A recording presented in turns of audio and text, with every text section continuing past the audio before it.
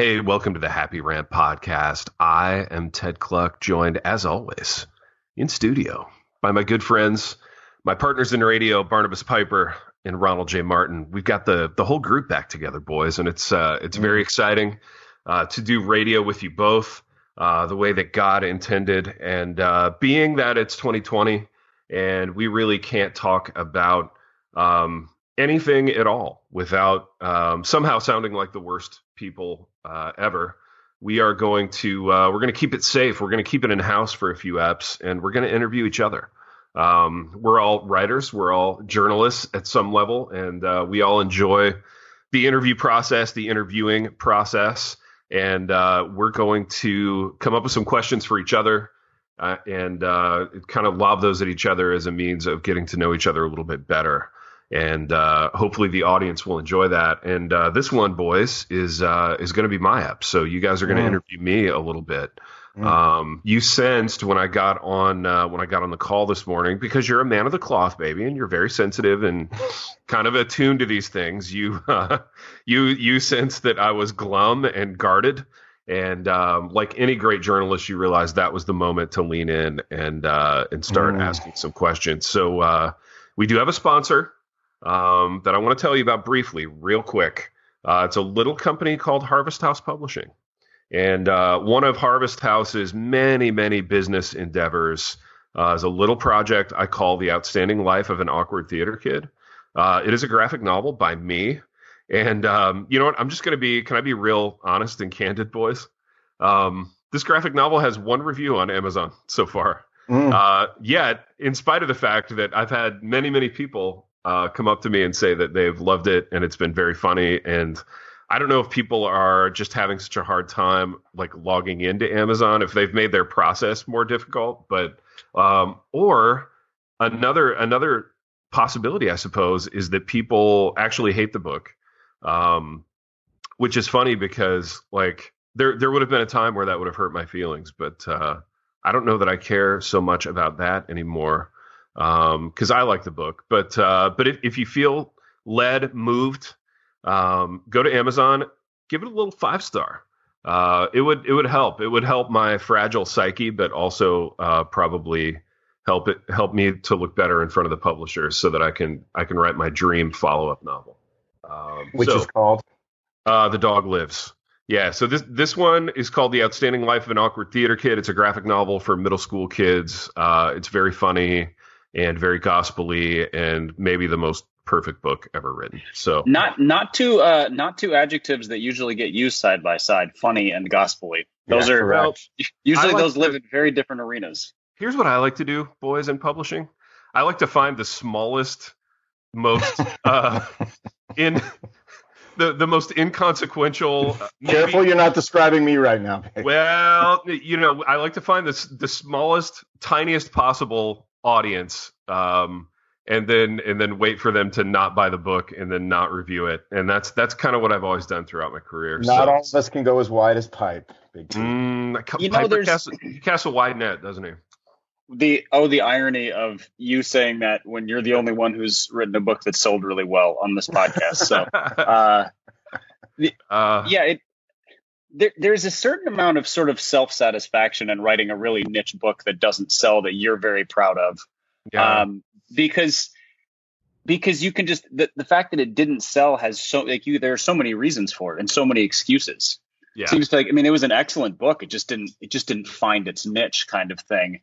Yeah. And then you can feel really good about yourself, even though nobody bought it or read it. Although in your case, I think the problem is more that the readers are 10 years old and they don't use Amazon. So their parents need to leave the reviews for them. Yeah, you're still selling to adults at the end of the day. Mom and Dad, listen, get to your computer or your phone. You can do this through your smartphone or your tablet too, boys. Run to Amazon, say some fawning things about Big T and about The Outstanding Life of an Awkward Theater Kid. But speaking of fawning things about Big T, let's get into this interview, boys. Let's do some radio journalism, okay? I'm all yours. Anything is on the table, fair game. You have questions. You've done probably hours of show prep.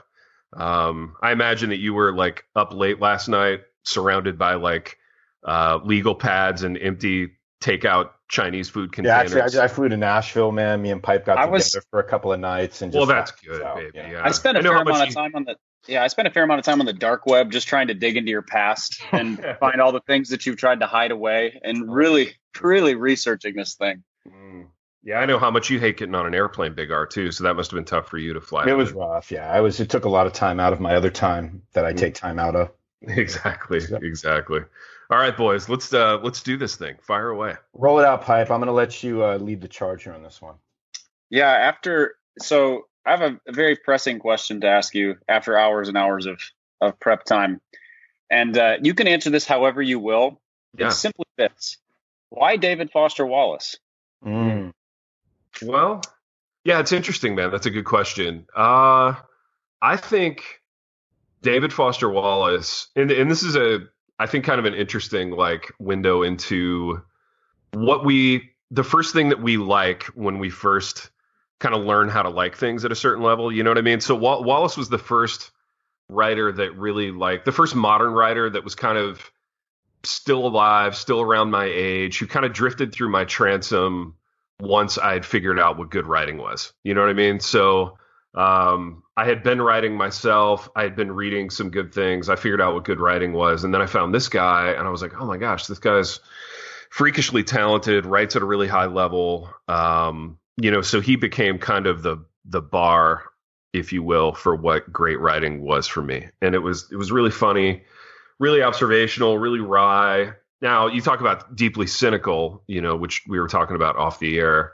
The older I got and the more I think I started to mature in my faith, that the less connected I felt to David Foster Wallace. So somebody asked me on another podcast, like, how badly would you want to be David Foster Wallace? And, my answer was something along the lines of 15 years ago, like a bunch, but, now not hardly at all, because at the end of the day, the guy was massively talented, but didn't know the Lord, very troubled. Obviously, we know how that story ended. And all the talent in the world, all the ability in the world wasn't a redemptive moment for him. So anyway, I'm rambling now, but yeah. And I think some of that had to do with the aesthetic of David Foster Wallace and the way that he was a little bit of a rock star in the literary world. Like, he wasn't a dork like most writers, He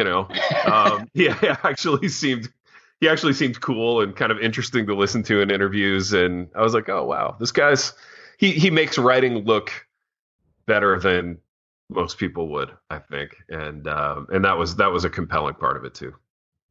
All right. Follow-up question. How much did David Foster Wallace influence your personal aesthetic with the longer hair, just the general look? Yeah, that's a great question. You take with you into That is a great question, Pipe. And I actually think not very much as far as my personal looks aesthetic. I think I stole a bunch of stuff from him as a writer, probably. Not probably, I know I did.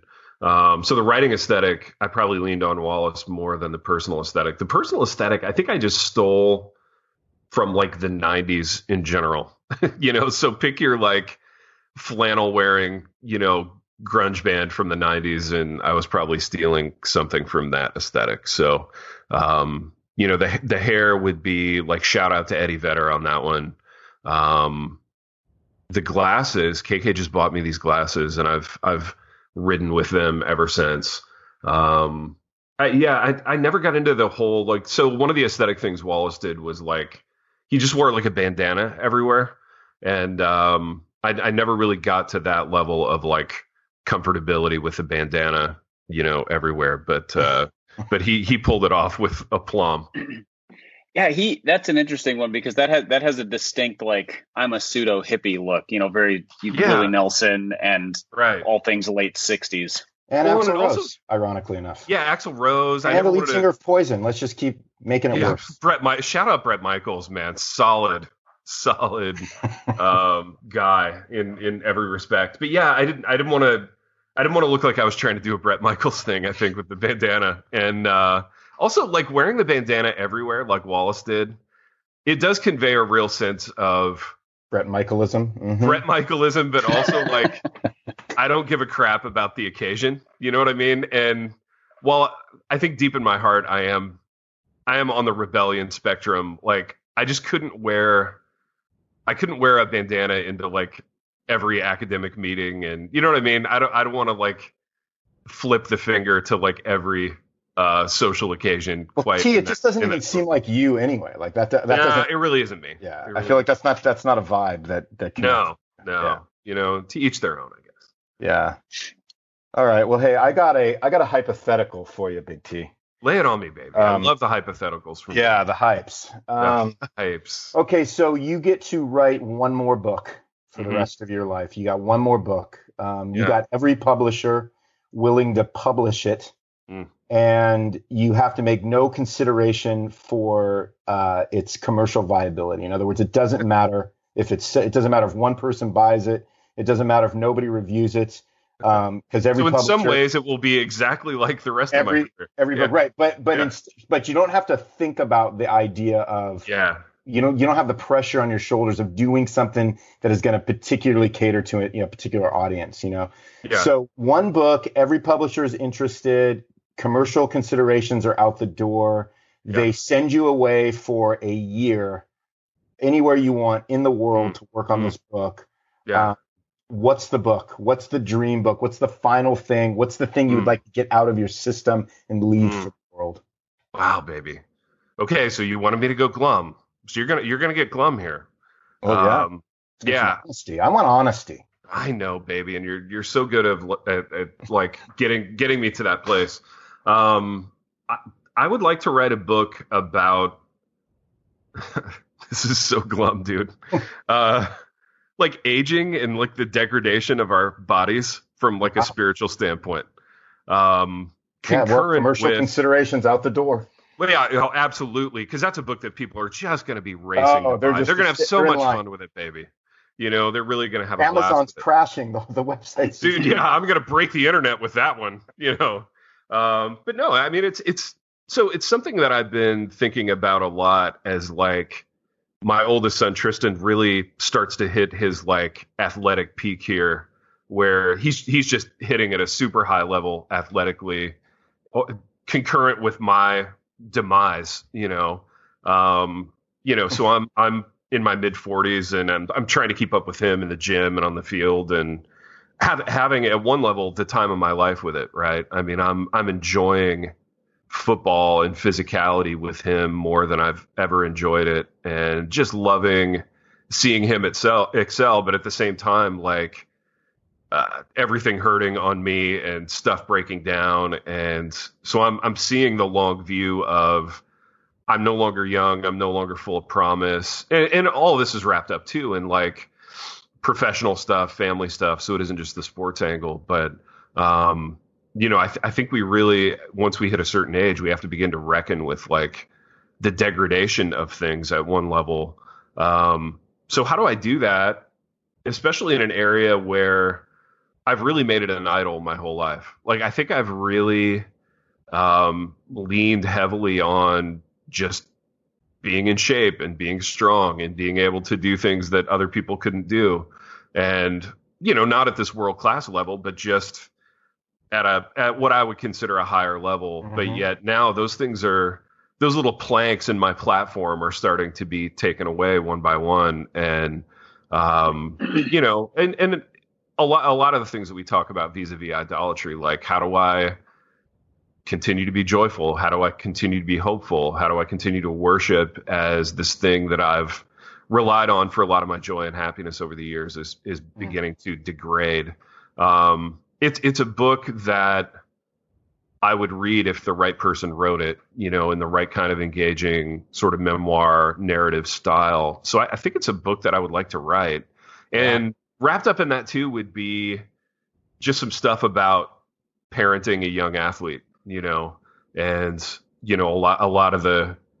I'm putting a lot of the eggs in my own psychic basket onto him. And that's maybe not the healthiest thing to do either. So, just navigating all that and hopes and dreams and those sorts of things. I think that's a book I would write. So that's something you almost have like tucked away for like at a particular time when you think, hey, somebody will put this out. It'll be a really, really, insightful read. It'll almost be like kind of autobiographical in some ways. Yeah. And no, completely. You can call it, Nothing's Beautiful and Everything Hurts.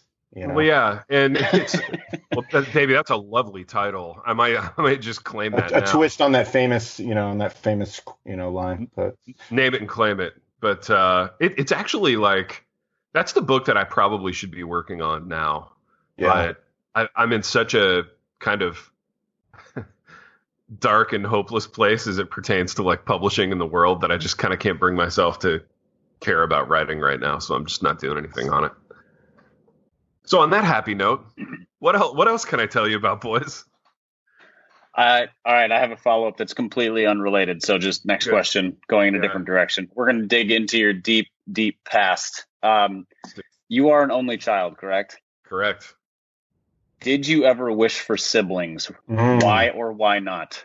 Okay, good. Yeah. Never growing up. Growing up, I never wished for siblings.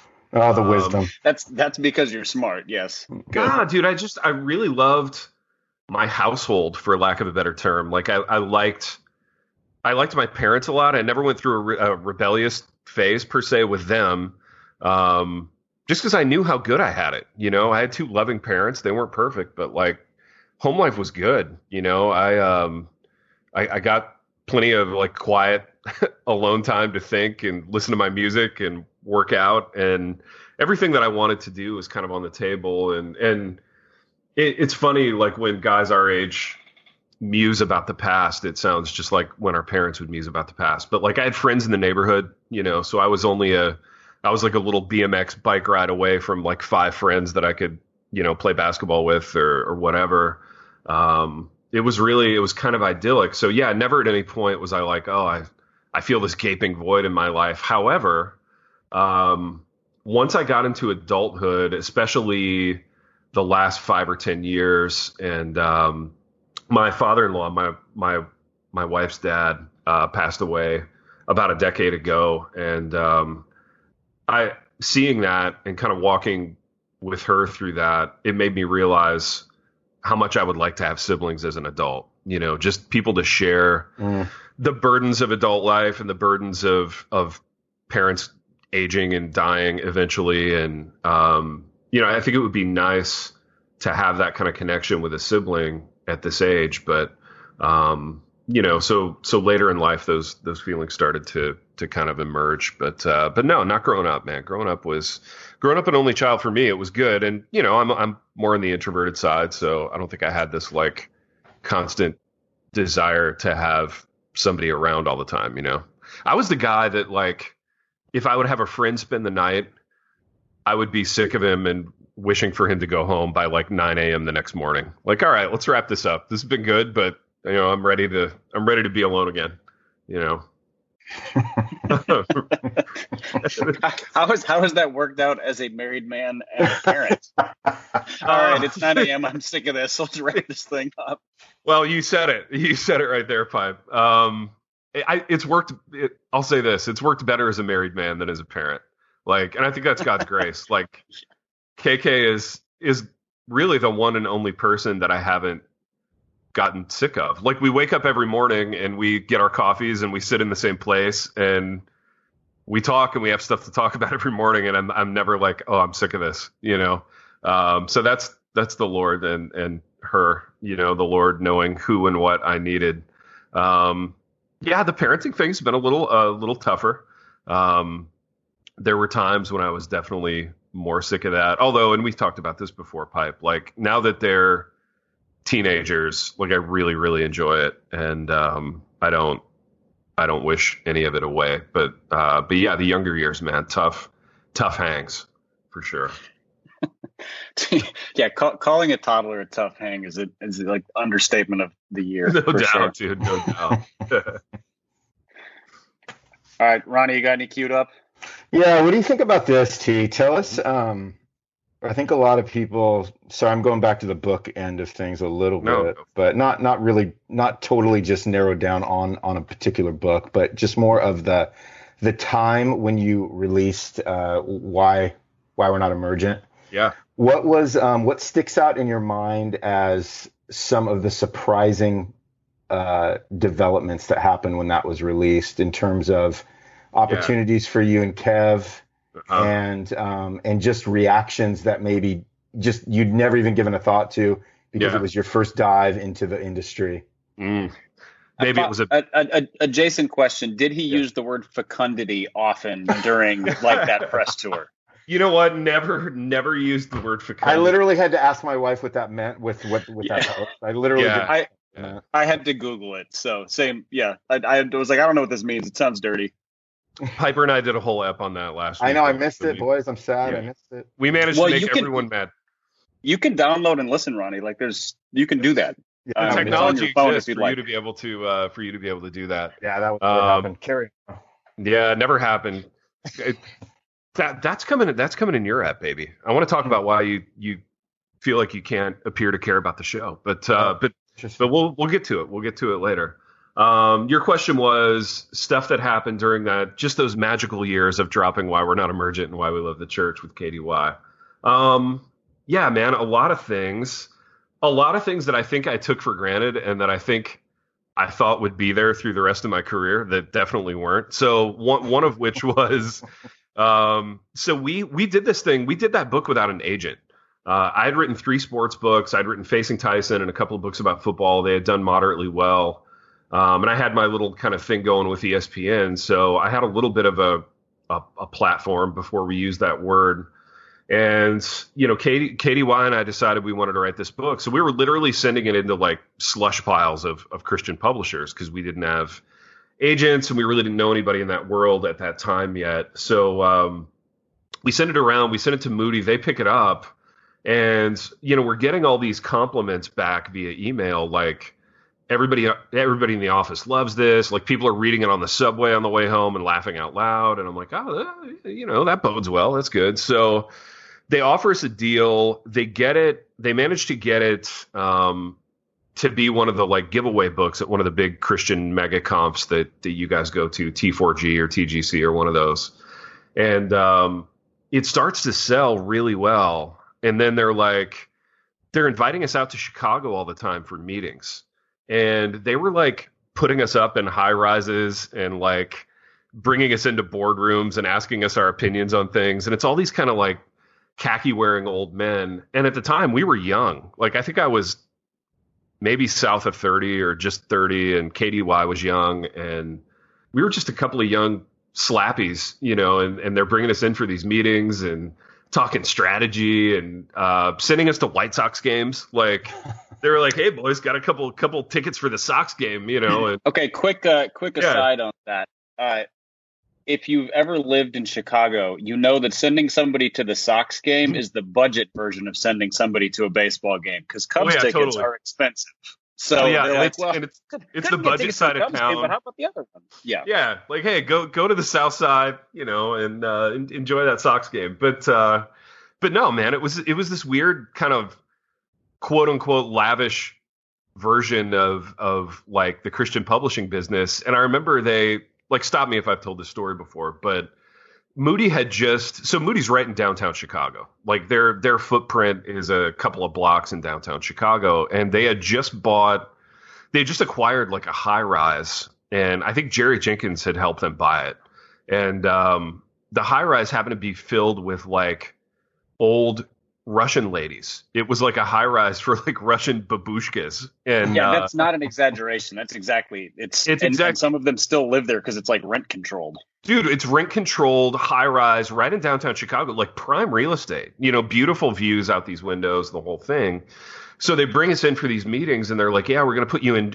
I think they called it like Jenkins Tower, right? You walk into the lobby, and you get knocked over by the smell of borscht, and by like a huge painted mural of Jerry Jenkins. It's one of these majestic oil. Yeah, I mean, what a combo, right? It's one of these royal like oil paintings of. The co-author of some of the crappiest end times novels ever written. And then you get the borscht smell. And so you ride the elevator up and like, you're walking down the hall and you're hearing like Russian television through the doors of these units. And then you go into your unit and it's like a just a really nice little apartment in downtown Chicago. So yeah, I think we thought that would always be there. We thought, oh, this is what publishing books feels like. We're always going to be going to Sox games, and the funny thing was, so KDY at that time, and I don't know if this has changed as he's become kind of more and more famous, but at the time he was like 30 and he had the palate, like the culinary palate of like a 6-year-old. So we're having these meetings and these old men are like, hey, where do you boys want to go to dinner? We'll take you anywhere in the city, right? And I'm thinking, oh my gosh, dude, Chicago's this amazing food town. We can get, we could get this, we could get that. He's like, oh, I want a burger. Is there Fuddruckers around? Like, is there just a place I can get a cheeseburger? And I'm like, bro, this may not always be here. Like we need to get a good meal. But yeah, we had a lot of burgers and pizza in Chicago, and had a lot of fun with it, thinking it would always be there. So and part of that, and you guys will relate to this, was like we would take the road trip out to Chicago together. So it was like 4 hours in the car. And when you're 30, when you're like 28, you're just dreaming. You're dreaming big dreams. What are we going to do next? And what do we want to ask these people for? And it was just a really heady, really fun time.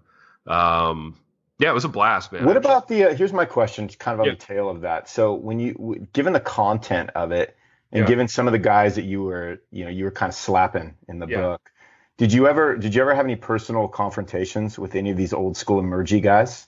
Yeah, dude, we did.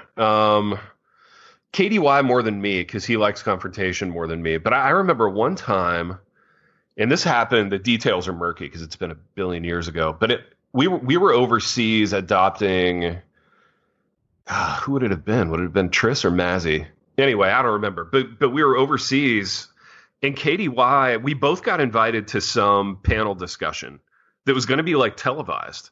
And it would have been me, a KDY, like maybe one more conservative guy, and then like 2 or 3 emergent people.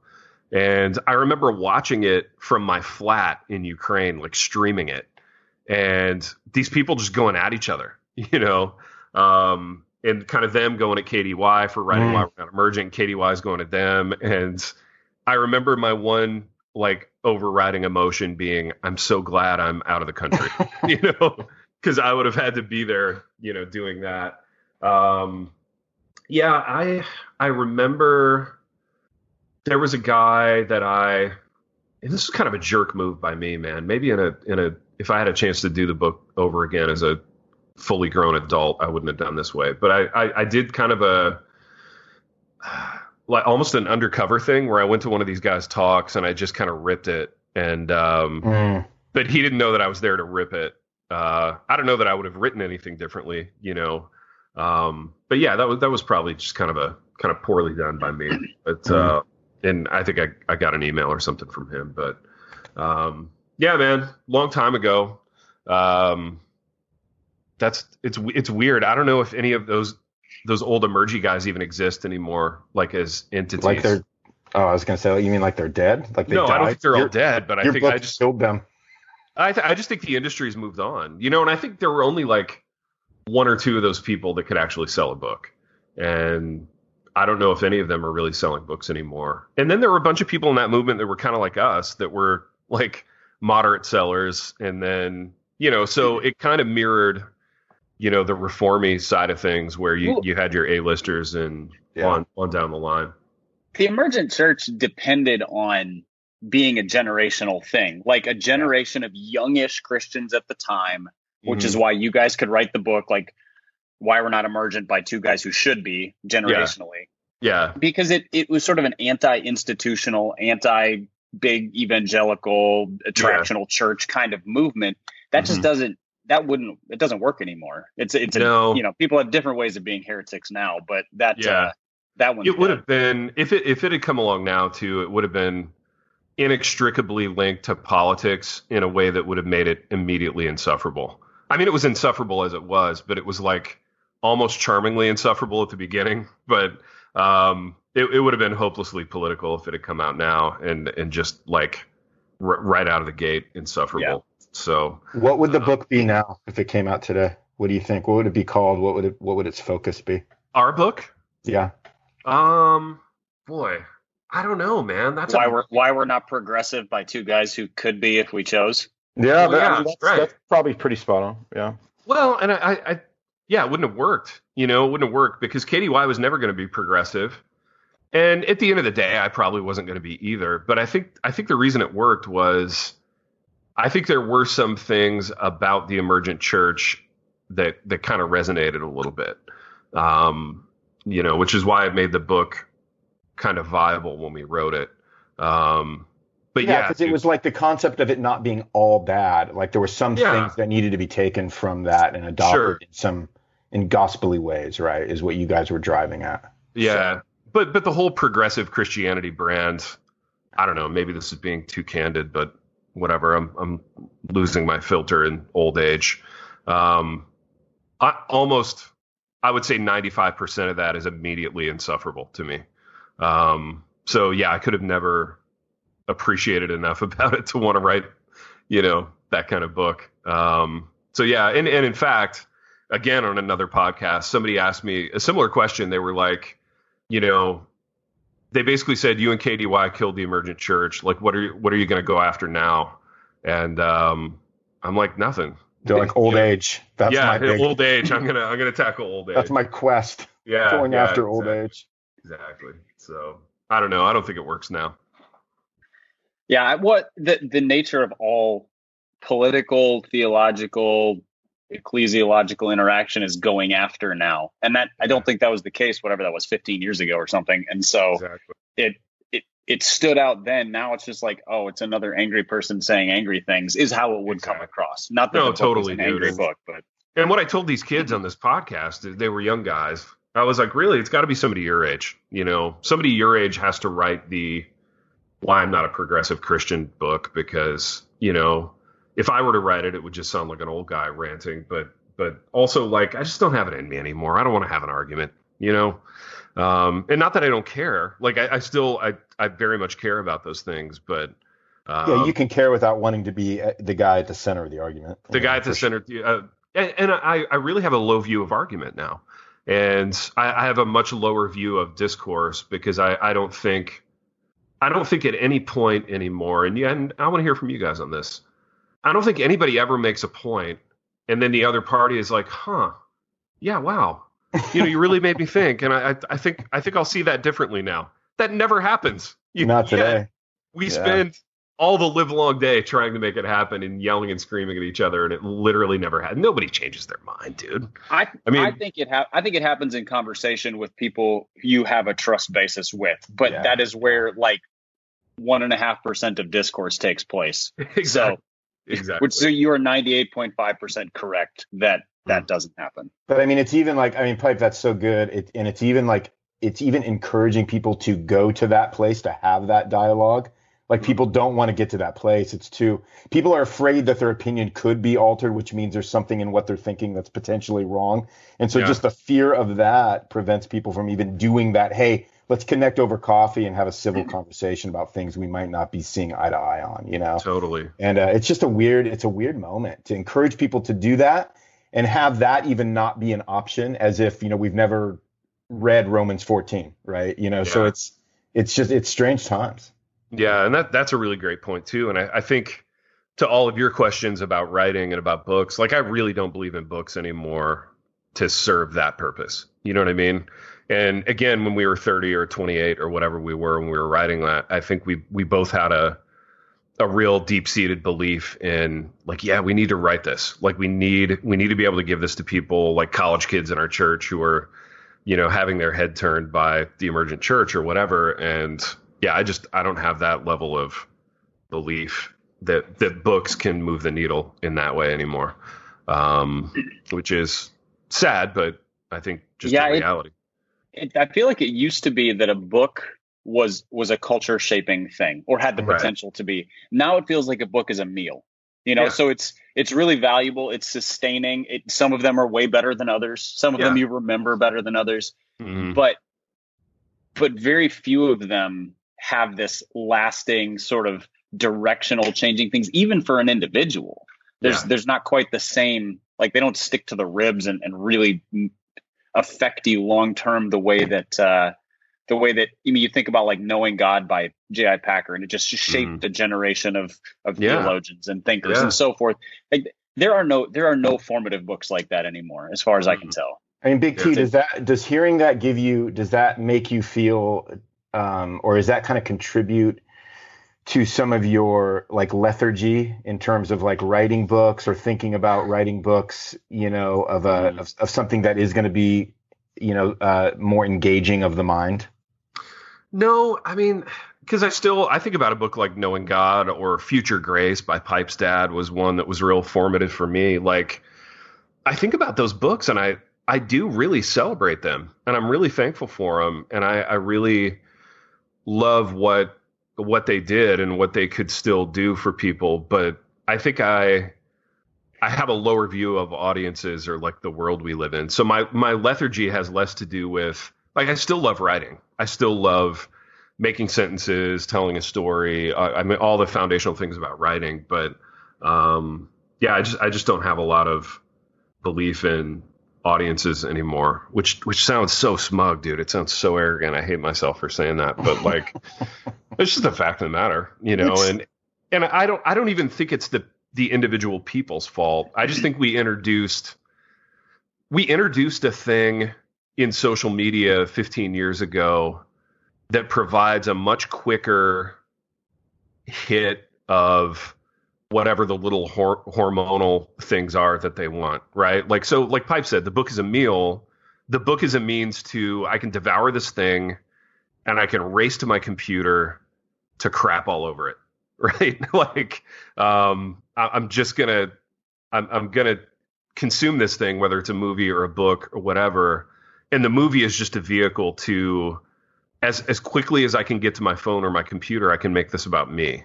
And I just don't think we were doing that 20 or 30 years ago. Like, I think when we read Knowing God, we read it, we enjoyed it, we prayed about it, we thought about it, we rolled it around, but it wasn't an exercise in how quickly can I make this about me? You know what I mean? Yeah, it's good. Yeah. All right, I have another question for you, Ted, and this is moving away from the writing sphere.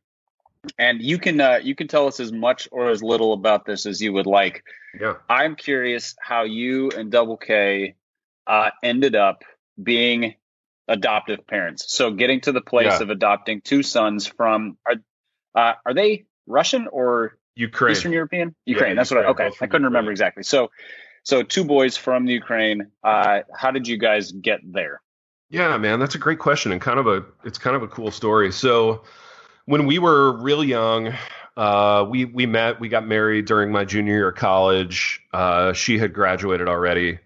But then when I graduated, as soon as I graduated, we moved to Lithuania for a year to do the young evangelical rite of passage, which is like staving off getting a job and couching it in like spiritual terms, like, oh, we're so noble, we're going to go serve on the mission field, which means we're just going to like tromp around Europe for a year and, kind of bathe it in a thin veneer of spirituality. So anyway, that's what we did.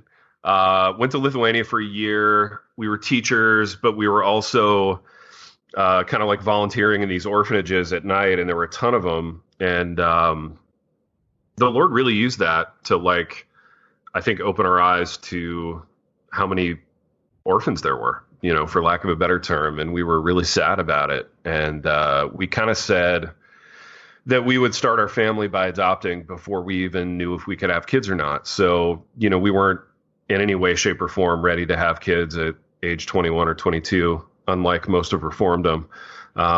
So we waited a few years, and I think, we were 26, 27, 28, somewhere in that range when we decided to adopt. So Lithuania at that time, they had a closed adoption program, so we couldn't adopt from there. So we just kind of like circled out to the next closest country with a similar culture and similar issues, and it was Ukraine. So that was Tristan. So we adopted Tris first without ever even trying to have kids, which was, I don't know, hard, expensive.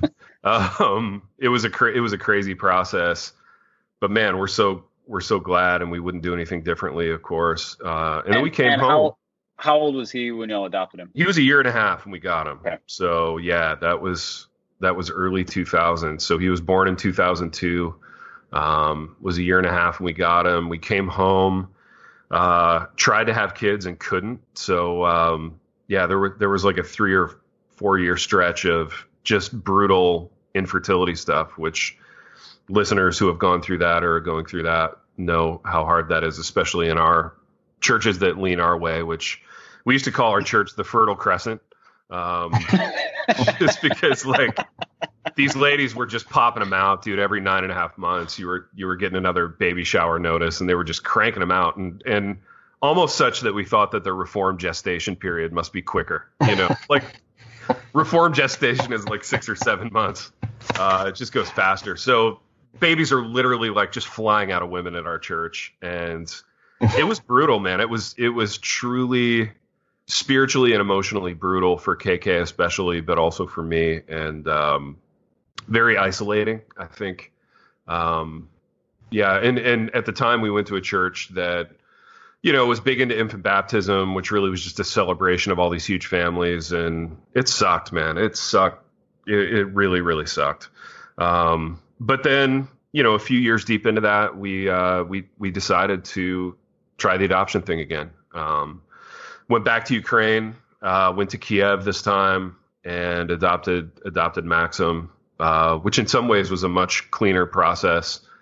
We just went over, stayed for 6 weeks, and came back with Maxim. So yeah, that's the story. Like, I think on one level it was conviction, and then on another level it was infertility, and we had already done the Ukraine thing before, and just went back there.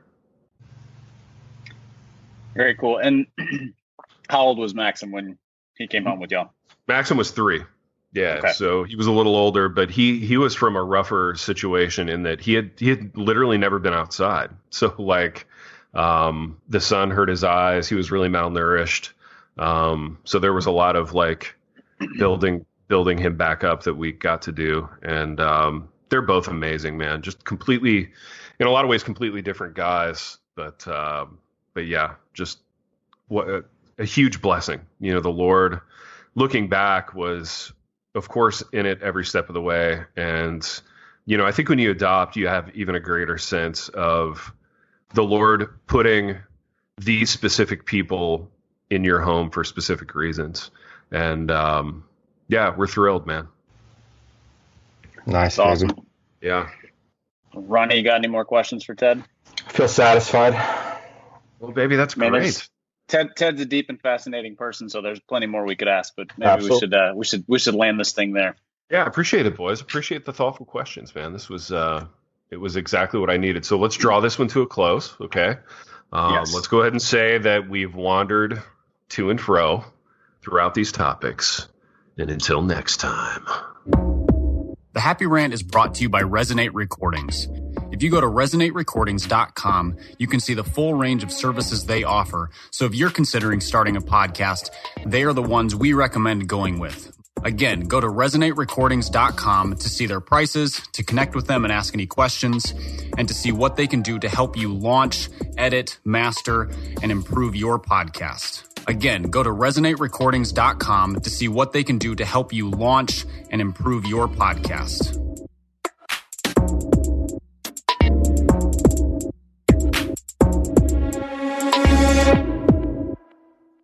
Hello, Punice Petway here, co-host of the Your Daily Bible Verse podcast.